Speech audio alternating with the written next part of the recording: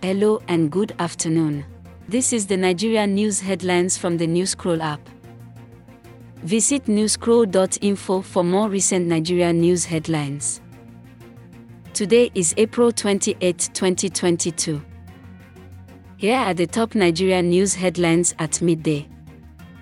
Number 1. I will resign 30 days to the elections, says Inwajihuba. Report by Independent NG.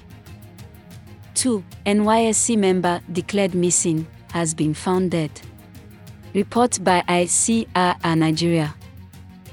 3. Fire guts TB Joshua's tomb shelter. Report by PM News Nigeria.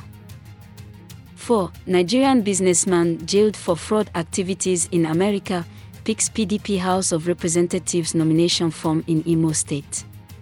Report by People's Gazette. 5. Refrain from unhealthy interagency rivalry, Obaseki tells NSCDC commandant. Report by the Punch newspaper. This rounds up the top Nigerian news headlines at midday today.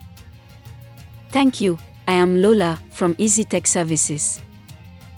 For more recent Nigerian news headlines, tap the home icon on the Newscroll app, app.newscroll.info.